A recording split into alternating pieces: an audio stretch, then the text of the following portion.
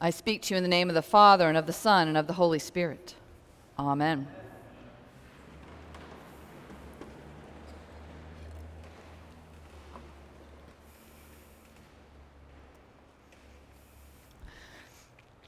It's hard to feel sympathy for this barn guy. You know, the one in the parable whose harvest is so great that he doesn't know how to store it all. All those crops. What's a rich guy to do? As Notorious B.I.G. rapped all those years ago, more money, more problems. Having so much stuff that he doesn't know where to put it. Ridiculous. I mean, ridiculous. Who here can identify with that problem? That's what we call a first world problem. You know, like when you're driving to work in your own car and you stop at Starbucks for a soy latte and then you pay for it with the app on your phone and you drive away and you realize, oh, the barista used 2%, not soy milk. That's a first world problem. Or perhaps you go on vacation and you find that you can't stream your Netflix account where you are. So annoying. Such a first world problem. You get the idea. Perhaps you've even used that phrase. It's been around since 1979, believe it or not, but it has only spiked in usage in the last couple years, and it's easy to see why. After all, we now live in unprecedented luxury. Not all of us at the same level, of course, but still lots and lots of us have access to unbelievable goods. We have computers that masquerade as phones. We have goods and services available around the clock to us. We now can go to the grocery store and get fruit any season of the year flown in from halfway around the world. We have an unbelievable number of choices for any product that we want. Houses being built now are on average 2.5 times the size of those being built in 1950, and our families are just getting smaller. And the self-storage business is booming. There are now more self-storage facilities in our country than there are McDonald's and Starbucks combined. So, even though each one of us might not feel particularly wealthy, I know I hardly ever feel wealthy, we live in a place and a time awash with consumer goods and choices. And compared to so much of the world, we are all, well, pretty rich. And that might make us feel a little bit sheepish as we turn to Real Simple magazine to help us organize our overstuffed closets. Or we look to the latest time management guru to help us organize our overfull schedules. Well, at least I can identify with that description. But if we read our Bibles carefully, this all might make us feel more than sheepish. It might make us feel downright uncomfortable. After all, being rich in the Bible, especially in the Gospel of Luke, is not just cause for concern, it's actually bad news. Think of the Magnificat. He has filled the hungry with good things and sent the rich away empty. The Beatitudes, blessed are the poor, but woe to you who are rich. Think of the rich young man who asks what he must do to inherit eternal life and then is sad when he realizes that he cannot. He will not sell all he has and give it to the poor in order to follow Jesus. Think about that rich man who ignores poor Lazarus at his door. He allows his dogs to lick Lazarus' wounds, but he can't give him even a morsel of bread when he is hungry. Lazarus ends up in heaven. The rich man, the other place. I could go on, but I think you've got the idea. But does all of that mean that we are out of luck? Does it mean that we've got to sell all we have and pronto, no mistake?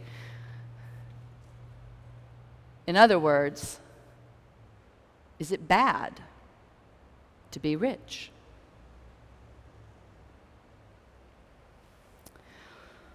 Well, today's gospel makes it seem that way, doesn't it? And lots of preachers like to preach it that way. I'm pretty sure I have. Especially if we preachers can imply that the rich would do well to give away some of their money to the church. And far be it from me to suggest you do otherwise. Still, today's gospel is not as obvious as it seems. There is a rich farmer, yes, and he has had a particularly good harvest this year, but that's not the problem, I don't think. The problem is his response. His land yields greatly, something to be grateful for. But his first thought is not gratitude to God for this abundance, nor is it generosity that his good fortune ought to benefit others as well. No, our guy's first impulse is worry and anxiety. What should I do? What should I do? For I have no place to store my crops. And then just as quickly, barn guy pivots to how to manage this great yield, all for himself. Notice how often he says, I and my. Notice that he never consults another, not God, not a friend, no one. He only talks to himself. I will say to my soul, you have ample goods laid up for many years.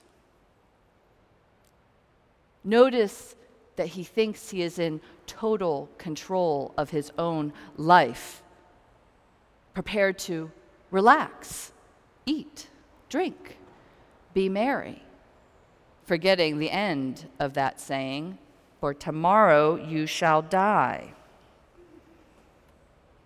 Barn guy is blessed with great fortune and great wealth, but his only impulses are anxiety and selfishness, narcissism and self-reliance. His wealth has led him into isolation, where he neither shares his worries nor shares his joys. Not with God, not with anyone.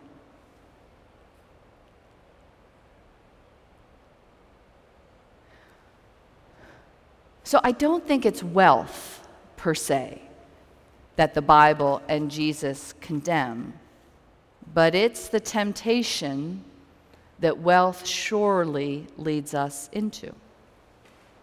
The temptation to believe that we are in charge. It's all down to us. We don't need anyone else to help us, and we don't need to help anyone else. Our lives, our goods are not a gift from God. No, they are ours, and I'm going to hold on to them tightly. We earned them, and we don't have to share. And if you look at the other rich guys I listed earlier, you'll see the same isolation. The rich young man walks away from Jesus because he'd rather have his stuff than a relationship with God. The rich man spurns Lazarus because he's so isolated by his wealth that he doesn't even think to thank God or to serve the poor. In life, he was isolated in his mansion, and in death, he spends eternity isolated in Hades.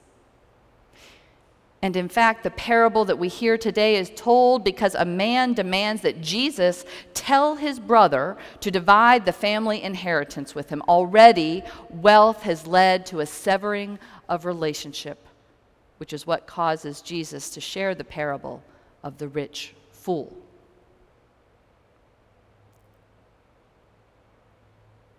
So Jesus has some hard things to say about wealth, which all of us here have cause to listen to. Remember the camel and the eye of the needle. It's not a metaphor.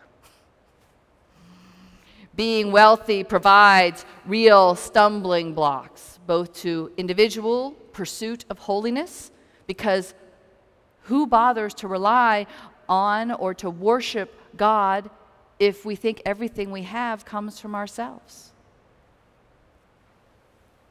But being wealthy also threatens the social order. For if we hoard our wealth and we leave the poor at the gate, then woe to us. For the kingdom of God is not made for individuals who make it on their own. The kingdom of God is a community. It's the beloved community. We all go together.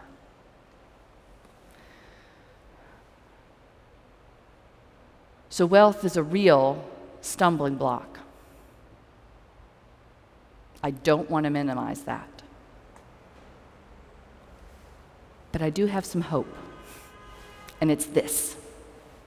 There is one, maybe two rich guys who get it right. Think about Zacchaeus. Remember him? Little guy, tax collector, rich. Upon meeting Jesus, Zacchaeus changes all his ways. He promises to give away half of his possessions to the poor and to repay anyone he has cheated 4 times what he has taken from them. Now, I doubt very much that Zacchaeus' generosity impoverishes him. I think he's still probably doing pretty well. But this new way of seeing the world creates community, causing him to rely not only on himself, but also on God. So grateful for what he has that now he has to share it. So willing to be in relationship with others that he will extravagantly pay back anyone he has wronged.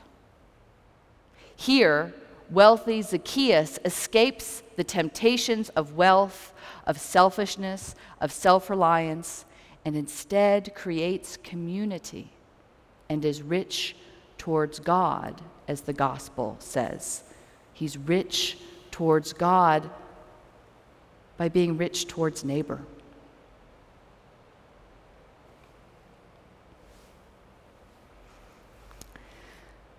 So, wealth.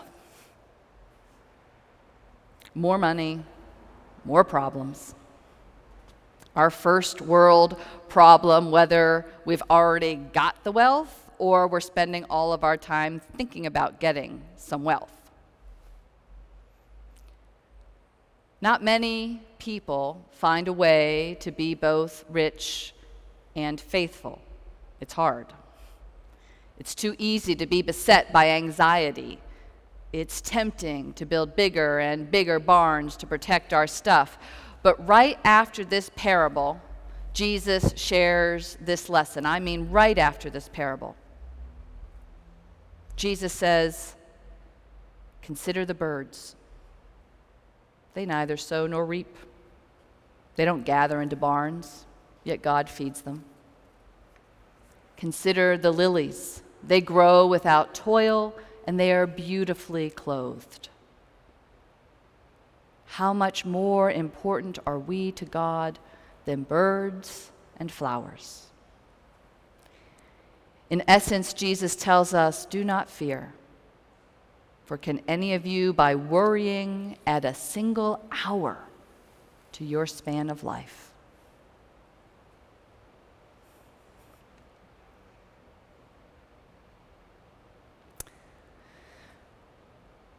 It's tempting. It's tempting for we humans to be greedy. It's tempting to worry, to think it's all about ourselves, and that if we don't help ourselves, no one else will. And it's perhaps especially tempting for those of us who already have a lot. It's tempting, but it's not faithful. There's not much good news for the rich in the Bible, but there is good news for birds and lilies, and for those of us who trust as they do. In the name of the Father, the Son, and the Holy Spirit. Amen.